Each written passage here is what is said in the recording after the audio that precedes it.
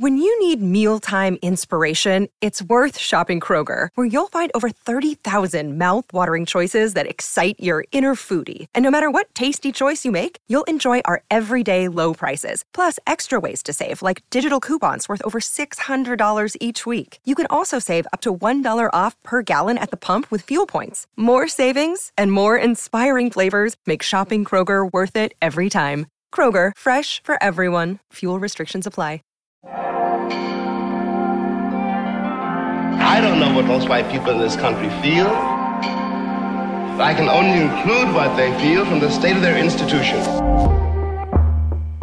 Now, this is the evidence. You want me to make an act of faith, risking myself, my wife, my woman, my sister, my children, on some idealism which you assure me exists in America, which I have never seen.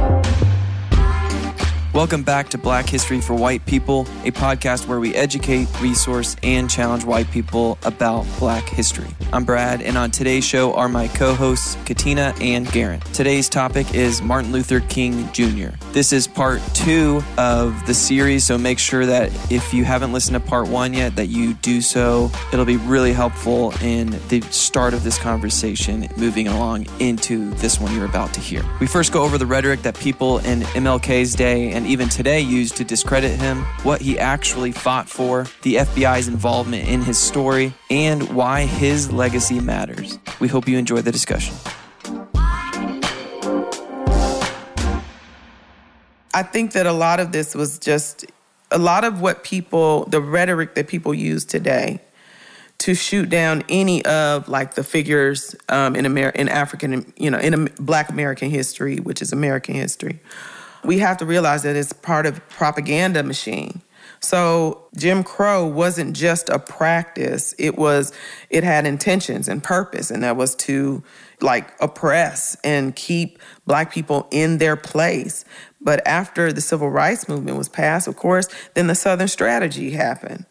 And that's where Thurman and Nixon, they helped develop that Southern Strategy in 72. And in 1972, Nixon won every Southern state. So there, everybody wants to talk about, the Republicans freed the slaves and the Democrats are the, whatever. But the Democrats... But there was a realignment of the... Exactly, of the party. And so there has to be this propaganda because there was this fear that there would be, like we talked about with the Malcolm X episode, there was a fear of a Black Messiah, a single Black figure, male figure, that would mobilize Black people. And so there's this criminalization and delegitimization of those figures. Medgar Evers, Martin Luther King, Malcolm X, and there's so many other names that nobody knows. Most white people would know, and some Black people don't know, where, they have to undermine you. Mm-hmm. And that's like calling MLK a communist, that just worked. Mm-hmm. And it stuck for people who still want to weaponize him against Black people to keep us in our place, but then espouse their hate against him because he was a so-called communist. Mm-hmm. Which again, he wasn't. He just wanted more opportunity for Black people. Wanted a higher minimum wage. I wanted to lift up the bottom of the economic, spectrum. And why wouldn't he want that for people who were enslaved, who were kept from having jobs, who, had to be indentured servants, sharecroppers? Why would he not want that for his people? Yeah. I think it's a popular argument on that spectrum I said earlier. Anyone who's on the, capitalism, feudalism side of that spectrum, the people who are basically the people who have the power in any society are always going to want to play with the existing rules of the game. Because if I have the power in the current system, I want to conserve that system. Mm-hmm. The people who don't have power in any game are going to be the ones who want to change the rules so that they can have an advantage. They're going to want to, and that's going to be the progressives of any society. So in any society, not just American politics, but look around the world, it's always going to be the conservatives wanting to keep the current system, the progressives that want to change the rules to make it more fair or to make it more equal. And so, and I think that you can have problematic extremes in both sides, but there's that tension in every society. Some existing rules are good and some aren't good, and some should be changed and some shouldn't be changed in any society. So I'm not trying to just say like one's better or worse, but that's going to be the dynamic. And for MLK, he existed, regardless of what you think of politics today, he existed in a day and age when I think we can all pretty much agree that it was like completely imbalanced, unfair, broken system. And so of course he wanted to move things in that direction of it, towards the middle of the spectrum, to being more equal and more opportunity for more the poor. Equitable, of course he wanted that. And that was the right thing. We can look back from today and see like, oh yeah, that was the right thing, when we see how broken the system was back then. But then of course people on the right side of that spectrum called him a communist, because that's what's at the far extreme of that direction of the spectrum. And so if you call him that, that's like an effective way to just say like, what he's saying is scary and invalid. When in reality, it's like, if we actually pause to think about this, moving to the middle of the spectrum isn't scary. First of all, that's where most developed countries are, is more towards the middle than America is right now. Right. And leveraging privilege isn't scary. Yeah. And for the underprivileged. And of course, the one side's going to call the other side fascist, and the other side's going to call the other side communist, or, like we're going to, like people at the extremes are always going to use big words to try to scare people into coming to their view. But for our listeners, I just challenge you guys to just like stop being scared of the terms and just think about, what kind of world do I want to live in? Do I want to live in a world where power is distributed, where like 1% of people have 99% of the power? Or do I think it would be a better world to live in if power were more evenly distributed? I don't think power can or should be completely evenly distributed, because again, that breaks down, that it has to be enforced by someone, which requires power. So that's impossible. But how unbalanced should it be? And I think most reasonable people can say like, no, I think it should be like fairly balanced. Yeah. And right now, in MLK's day, it was completely imbalanced. And even still today, right, it's very, very imbalanced. And economic inequality in America has grown drastically. Even in the last 20 years, I think it's like multiplied fourfold, which means the percentage of wealth held by the richest people is 4 times higher now than it was like 20 years ago. Right. And it's like, do we want to keep moving in that direction?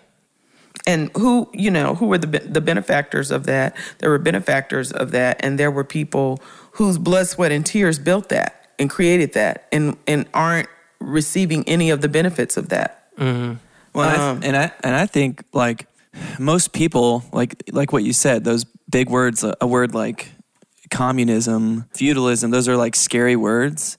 And the news is not only banking that those words are scary to you, but they're banking on you not knowing what those words actually mean, or like the spectrum, what you talked about. They're banking on you thinking one is right and one is wrong, which they're essentially lowering the bar, like thinking that you're not going to do any research. They're assuming that you're not going to be smart about the things that they're talking about.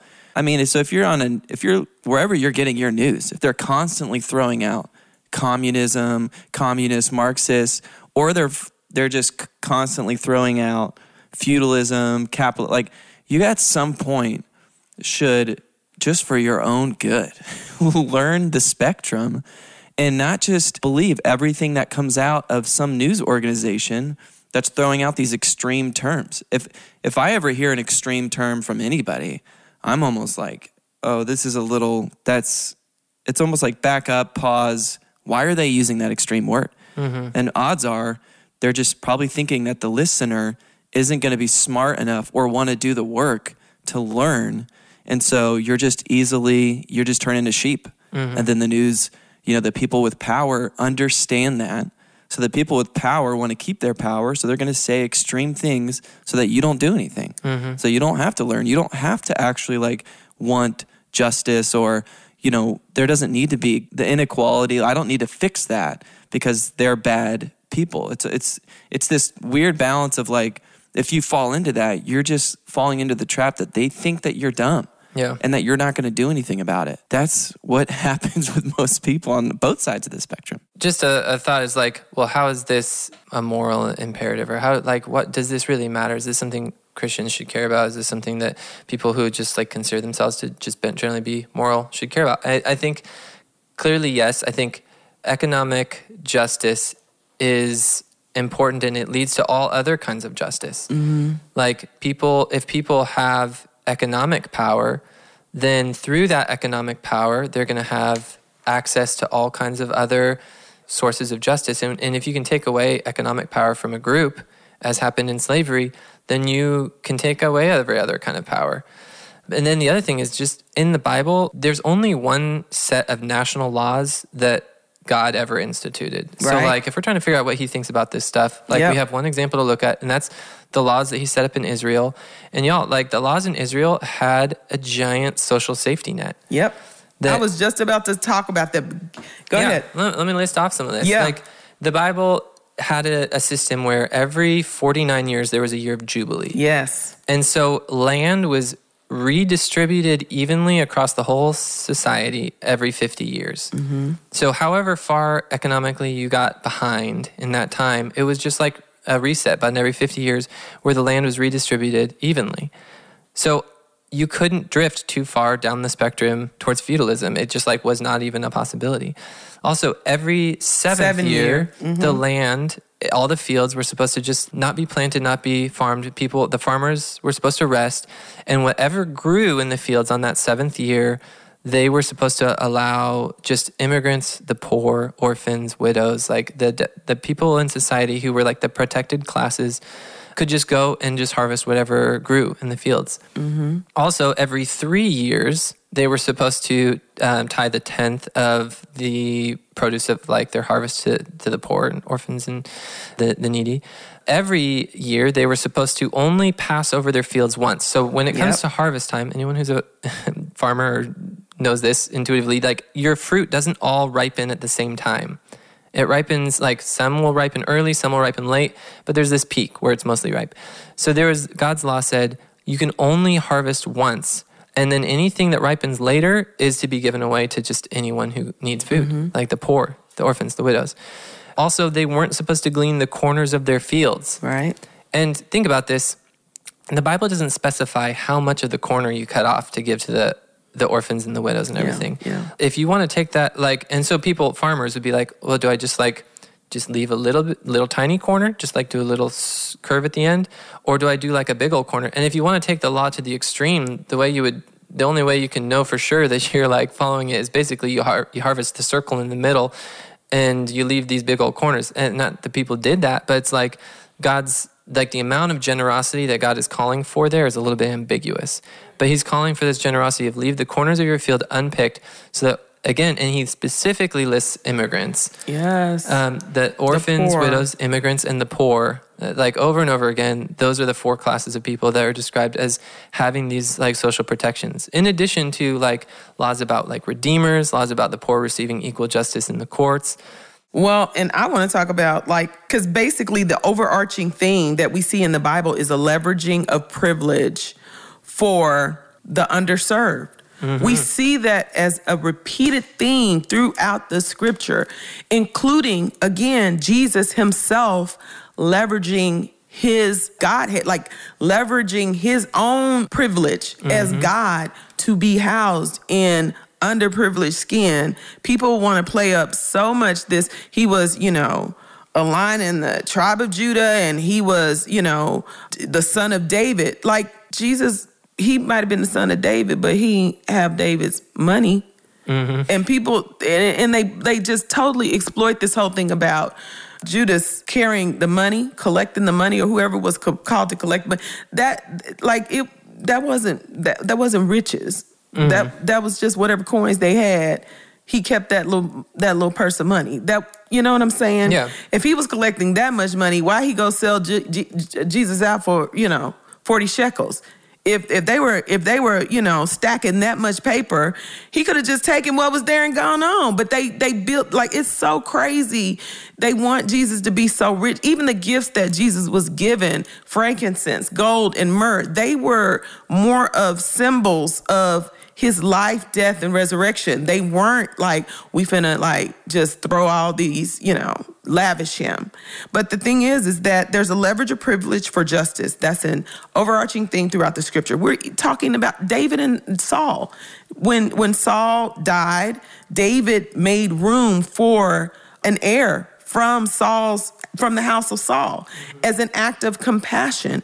Esther, Mordecai basically was like, you better leverage this, even though you were sex trafficked, Esther, let's keep it real, but leverage this privilege of being in the king's house for the sake of your people. Like there's for being oppressed. Right, for being oppressed. There's a consistent theme of leveraging privilege. So this is not something black folks made up because, we want what white people have, which really should be inherently like we should share that wealth because we built it. It was built on the free labor of our ancestors.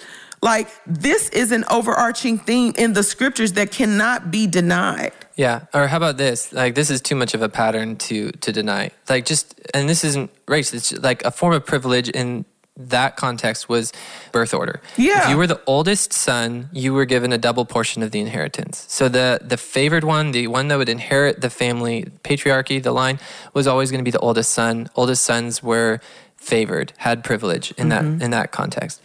So you would expect then, if God is generally, if his heart is going out to and he's favoring the favorable, then you would expect that generally he would move his promises through oldest sons. That would be the easier way to do it. That would be the intuitive way to do it. That would be the way that would be expected in that context. And yet, as you follow the Bible storyline through the Old Testament, it's too much of a pattern to even deny. Like, God always, with like, maybe there's an exception somewhere, I can't think of it, uses younger sons, like he or women who were even more disfavored. But I mean, Joseph. Going all the way through, like Cain and Abel, and then Seth, and then Shem, and then Abraham was a younger son, and then Isaac was a younger son, and then Jacob was a younger son, and then Joseph and Judah were both younger sons to Reuben. And then moving on down the line, like choosing the short David, who was a younger son, over the tall, youngest, the king who you would expect in Saul. And then David may even have only been like a half son because he wasn't even brought forth when the other sons were initially brought forth. Right. And there's some hints that he maybe was by a different mother, so maybe only like a half son or half brother to his other brothers. So like God, then David's son Solomon was a younger son, was not the oldest. And you can just go on down the line all the way through. God's like constantly choosing. And even in Jesus' genealogy, highlighting these 4 women, I think at least 3 of whom were immigrants. Yeah, and one was a prostitute. Yeah, who God is deliberately choosing. You cannot deny that God is deliberately choosing the disfavored ones. And one was from a heritage of like a people of incest. Like, Ruth. He's choosing those who, and the Bible says this directly in the New Testament. It says God chooses those who are weak in the eyes of the world to show off his strength, and chose those who are poor in the eyes of the world to show off his riches. Like God is deliberately choosing them so that he can show that he has a different way. His way is a way of like using power to humbly uplift, and Jesus is like the pinnacle example of that in leaving heavenly riches. And kind of something of a summary, in this conversation, we've talked a lot about like the substance of the issues that revolved around MLK, but just to fill in some of the gaps of some of the episodes of what he went through, he was shaped early on by the fact that he initially, while he was in college, fell in love with a white woman who was an immigrant's daughter. And he was basically told, it's going to sink your career in both the white and black worlds if you marry a white woman. Like, you're not going to have an opportunity to be a problem for pastoral ministry. You will not be listened to by the white world. And that injustice of like, why should this matter? Like, I'm in love with this human. Like, why is this like not an option because of like the world, the system, and the racism around me? And that had just a profound impact on him, as I'm sure like there's so many stories, I'm sure, of people in that era who fell in love and had to walk away from people they cared about because of the color of skin. And what interracial marriages meant back then. But then later on, after that, he met and married Coretta Scott King, and they got married in 1953 at her parents' home in Alabama. Pretty early on, MLK got the pastorship at the church that he pastored and was appointed through that kind of in a fairly just kind of providential thing that he happened to be appointed to lead the Montgomery bus boycott. I think it's one of those things where God just kind of put his thumb on the scales of history, and because there was just this meeting where it just kind of like organically arose that he would be put in charge, and so much of history has been shaped by that small incident. So he's put in charge of the Montgomery bus boycott, and that, I mean, we could do a whole episode on the Montgomery bus boycott. It was just a really powerful moment where, I mean, Rosa Parks, everyone has probably heard her name, that she like wouldn't get up from the bus, but then through that, the city of Montgomery basically like unanimous boycott of the whole Black community of the bus system in this incredible solidarity where for more than a year, the Black people stopped using the public bus system because they weren't allowed to sit in an integrated way on the buses.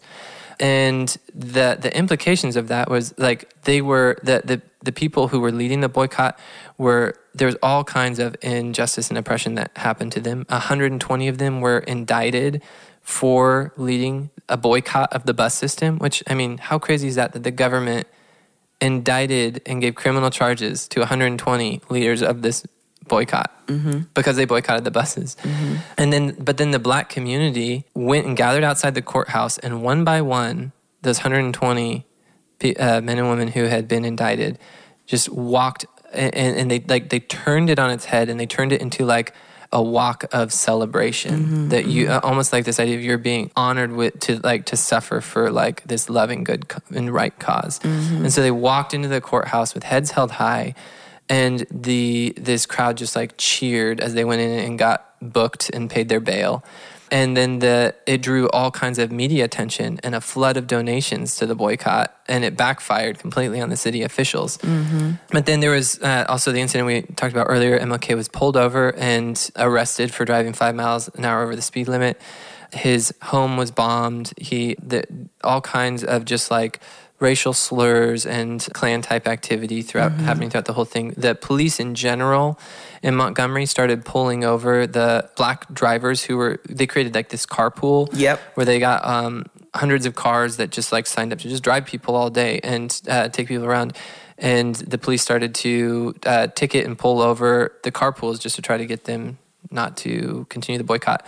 There also is these funny stories of how white women were so desperate for Black maids to come and clean their homes that they would start to drive them. And it was just funny because in the Black community, they would just joke around about basically the irony of you are too racist to let us ride with you on buses. And so you're going and picking us up in your car and driving us to come and work for you. Just the irony, self-inflicted wounds of racism. And then the boycott, there was also these funny instances where, at one point, the newspapers just all led with a story that the boycott, or they actually got an early tip. MLK found out the day before that the newspapers were going to announce that the boycott had ended and had resolved because 3 high-ranking leaders, pastors, leading the movement had negotiated a settlement. And MLK was like, I don't know anything about this. The boycott's not ending. And they come to find out that the newspapers had basically found 3 country preachers who weren't even involved, who they dragged in for a different reason, and then had them sign something as part of like some other, like they didn't even know what they were really doing, so that they could then announce that the boycott was ended in hopes that it would just like dispel the thing. And so MLK and the other leaders of the boycott like worked feverishly through the night, contacting all the pastors and had them all preach in their Sunday morning sermons that the boycott was not ending and that was like a false ploy. So there's all kinds of craziness. Like I said, we could maybe go into it more in a future episode. There's a lot there, but it was just incredible the way that the solidarity of how people walked miles and miles and miles, day after day after day, for more than a year, to demand the right, something as simple as just like being able to sit where they wanted to sit on a bus. But it wasn't really about the sitting on the bus. It was about the demanding of dignity of being like a human. And they won. The Supreme Court ruled in their favor, and they won the right to and chipped away at the laws of segregation in the South. And man, what a debt we owe.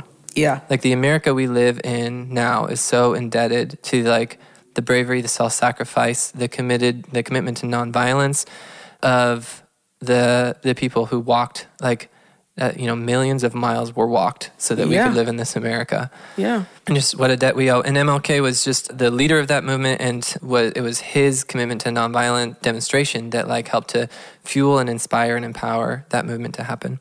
When you need mealtime inspiration, it's worth shopping Kroger, where you'll find over 30,000 mouth-watering choices that excite your inner foodie. And no matter what tasty choice you make, you'll enjoy our everyday low prices, plus extra ways to save, like digital coupons worth over $600 each week. You can also save up to $1 off per gallon at the pump with fuel points. More savings and more inspiring flavors make shopping Kroger worth it every time. Kroger, fresh for everyone. Fuel restrictions apply.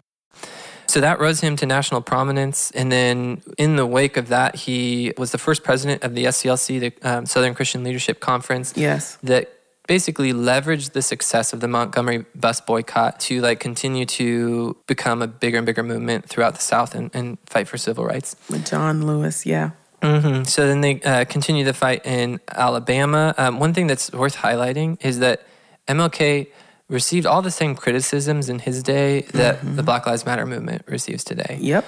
Just like they were accused of being like today there's the accusations of Marxism and everything, and MLK was accused of like starting riots and starting like of using violence, even though he was known now for being committed to nonviolence. At the time, he wasn't seen that way. He was seen as like this troublemaker. Yeah. The Georgia governor, Ernest Vandiver, expressed open hostility towards him and said, this is a quote, wherever ML King Jr. has been, there has followed in his wake waves of crimes.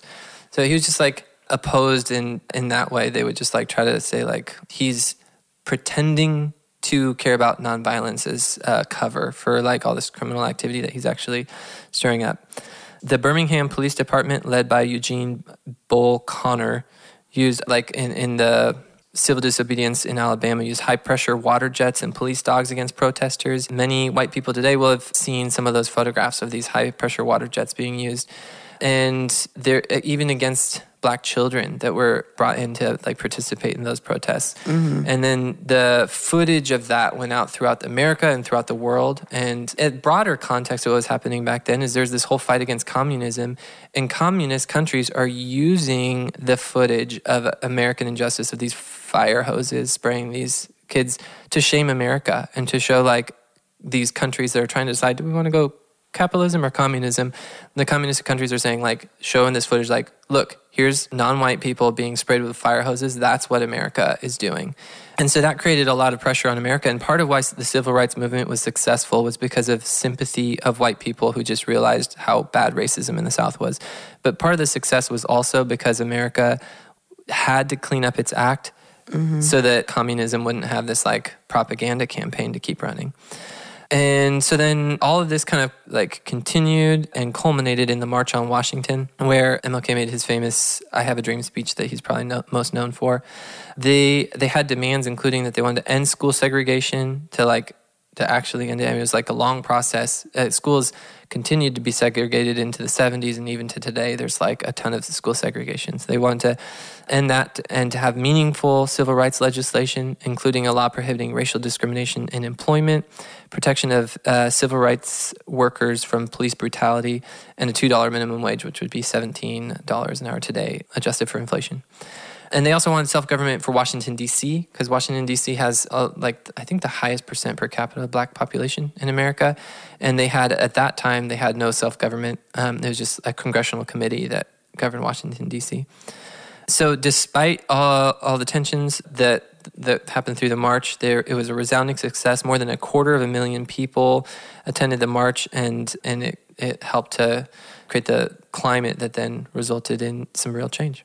Mm-hmm. We've already kind of touched on the FBI just severely crossed boundaries to persecute and ran propaganda and misinformation campaigns, illegally wiretap. Well, technically it was illegal wiretap at the time because it was signed off on, but it was super unethical and unjust and unconstitutional. So I guess illegal in that sense. And like every time something like where the FBI does that, even with Malcolm X, like nothing ever happened.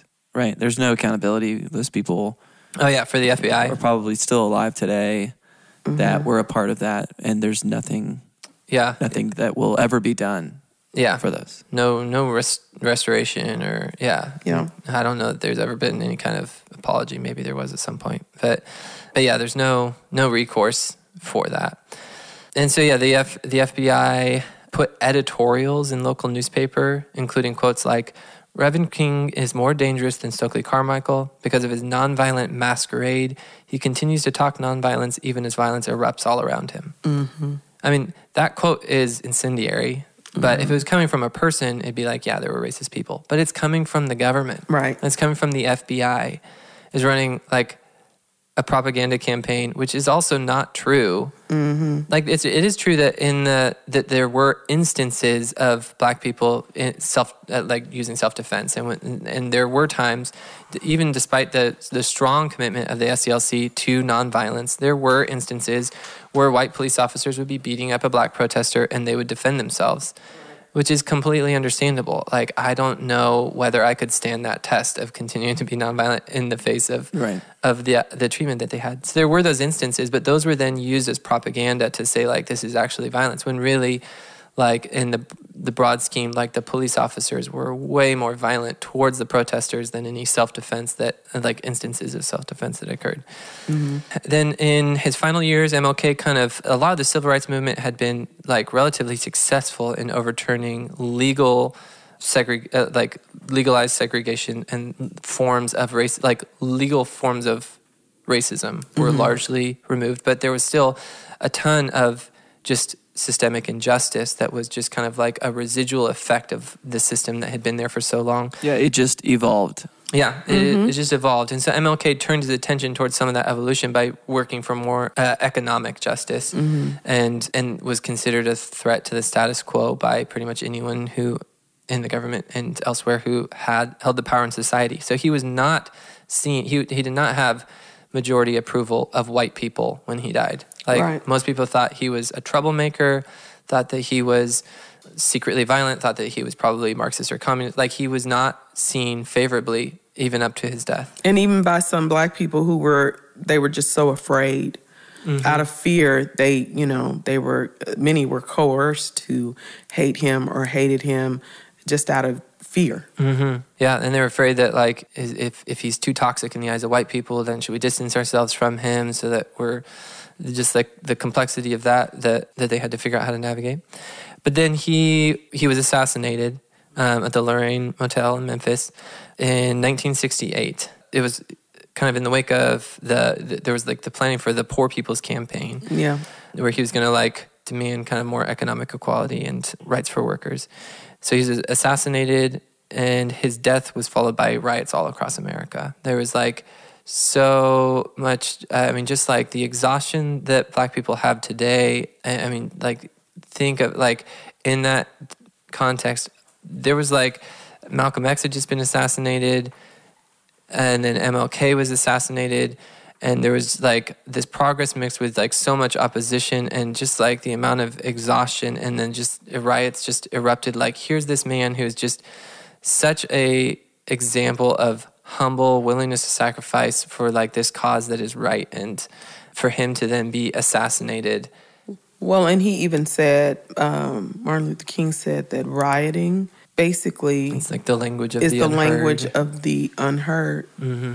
And what's interesting is that his assassination added to the spark of the Black Power movement. Mm-hmm. So this is an interesting fact that Samuel Jackson was one of the pallbearers of Martin Luther King. He also attended Morehouse College, but he was angered by, like so many were, by Martin Luther King's death, that's when, again, like just different forms of like the Black Power movement or empowerment movements just across the country after the rioting. And so Samuel Jackson actually participated with a group because the King family, they were like Martin Luther King father. He was on the board of trustees with Morehouse. And Morehouse is an African-American, historically Black college.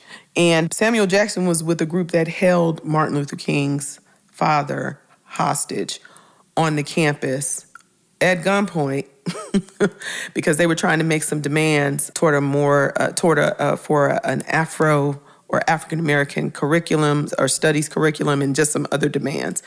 Now, many of their demands were ended up being met. And there were many changes at Morehouse, but then Samuel Jackson got kicked out of school. But then he basically got to come back and he studied theater. And so that's just an interesting fact. So then, yeah, also in the wake of the assassination, well, two other things to say is that the actual person charged with the assassination, James Earl Ray, there's been like just ongoing kind of conspiracy theories and a lack of transparency about what exactly precipitated that assassination and whether the government was involved.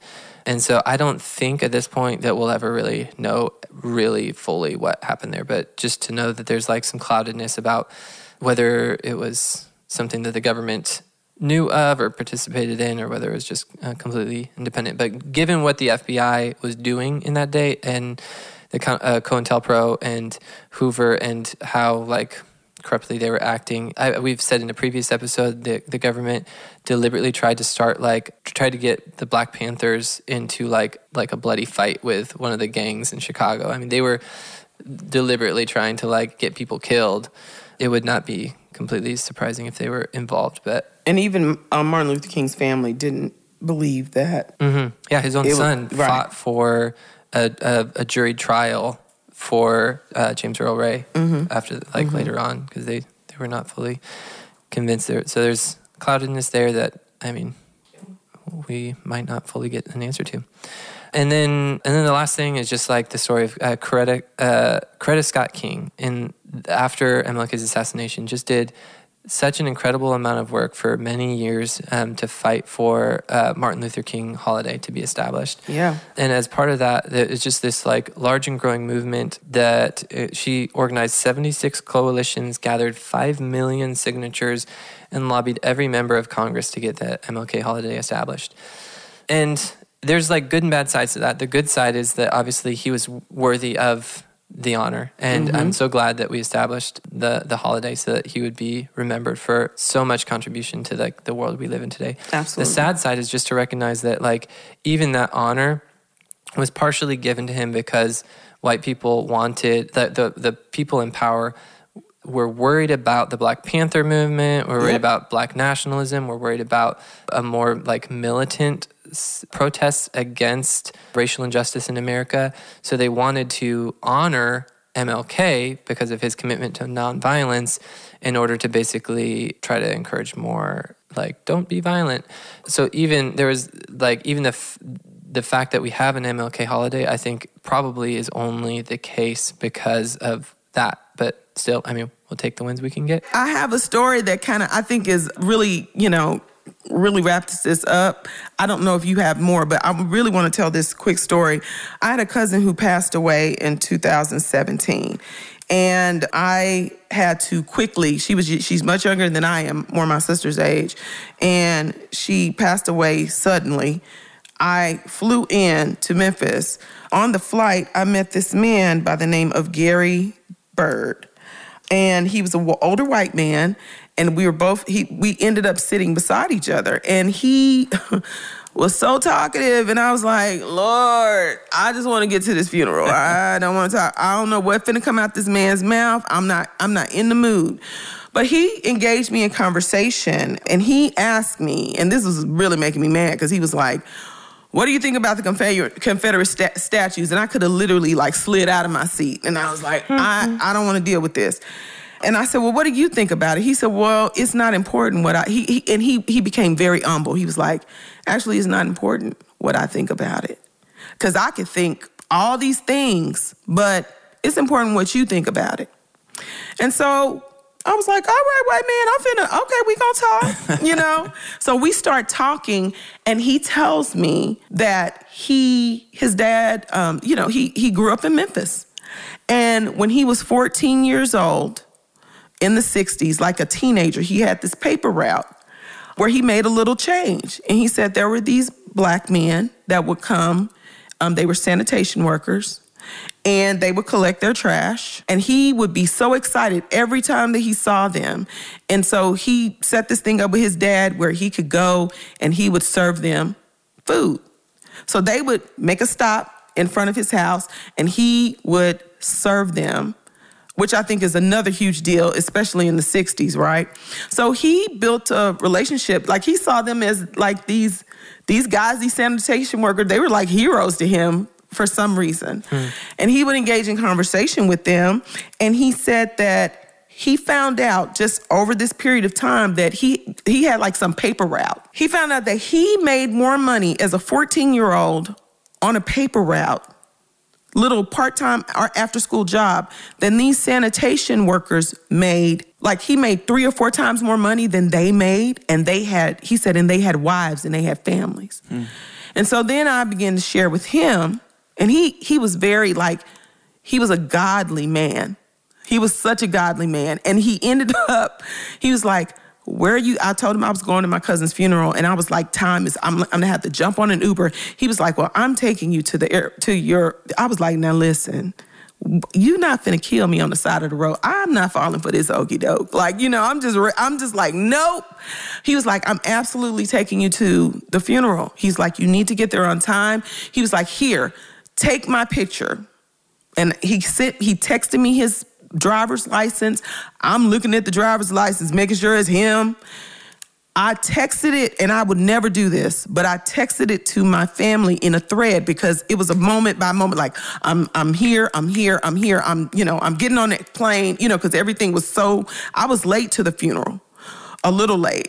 But I was like, there's this man, his name's Gary Bird, here's his driver's license.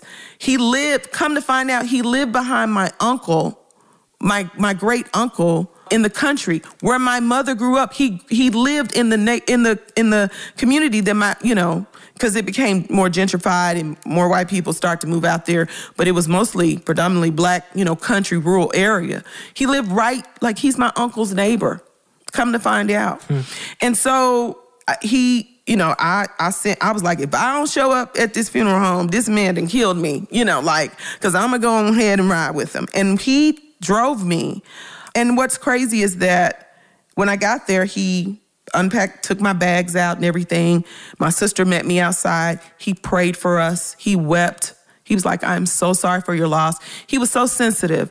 But my mother's stepfather, my grandfather, and my father's grandfather, his mother's father, they were sanitation workers at the time that Martin Luther King went to Memphis, because I'm originally from Memphis.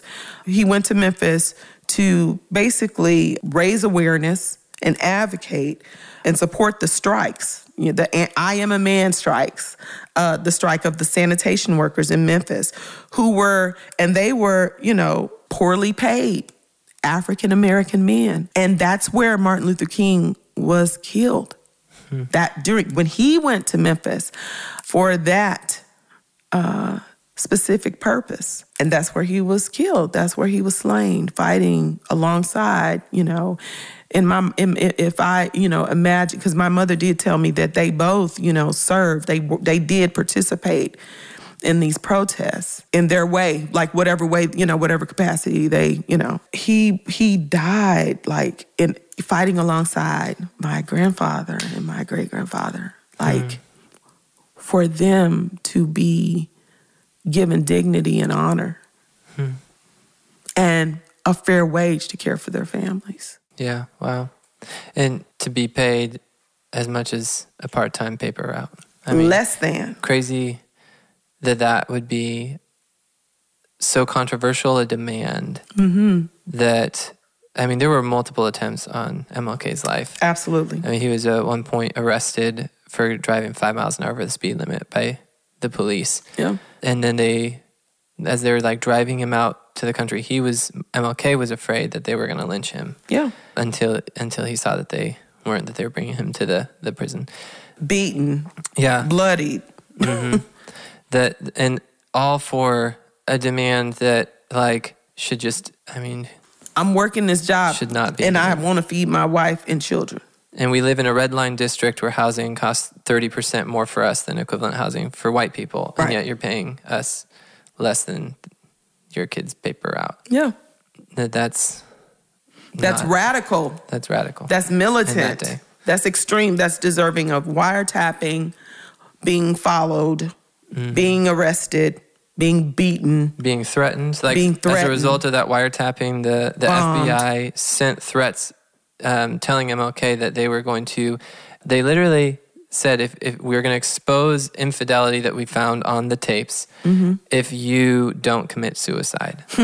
The government sent that to MLK. Like trying to get him to commit suicide because they wanted to discredit this movement towards civil rights. And his legacy. Thanks for listening to this episode. If you're looking for more information on what we discussed, take a look at the show notes or go to blackhistoryforwhitepeople.com. We also are on Twitter and Instagram and try to provide a lot of helpful information through those platforms. For $5 a month, you can support us on Patreon at patreon.com/blackhistoryforwhitepeople. Remember that all the money you give in these next block of 10 episodes will all go to the witness. Included in that, you get to vote for future topics that we will record each month. Our next episode, we will be discussing Fannie Lou Hamer. We'll leave you with this quote from MLK Jr. himself. Never, never be afraid to do what's right, especially if the well-being of a person or animal is at stake. Society's punishments are small compared to the wounds we inflict on our soul when we look the other way.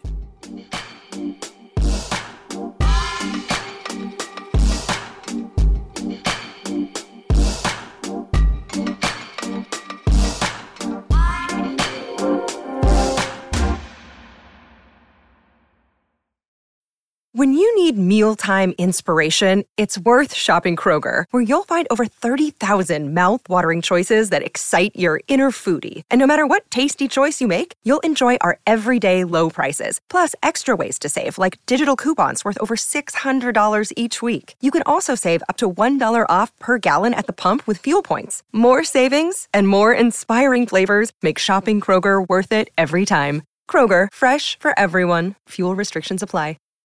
When you need mealtime inspiration, it's worth shopping Kroger, where you'll find over 30,000 mouth-watering choices that excite your inner foodie. And no matter what tasty choice you make, you'll enjoy our everyday low prices, plus extra ways to save, like digital coupons worth over $600 each week. You can also save up to $1 off per gallon at the pump with fuel points. More savings and more inspiring flavors make shopping Kroger worth it every time. Kroger, fresh for everyone. Fuel restrictions apply.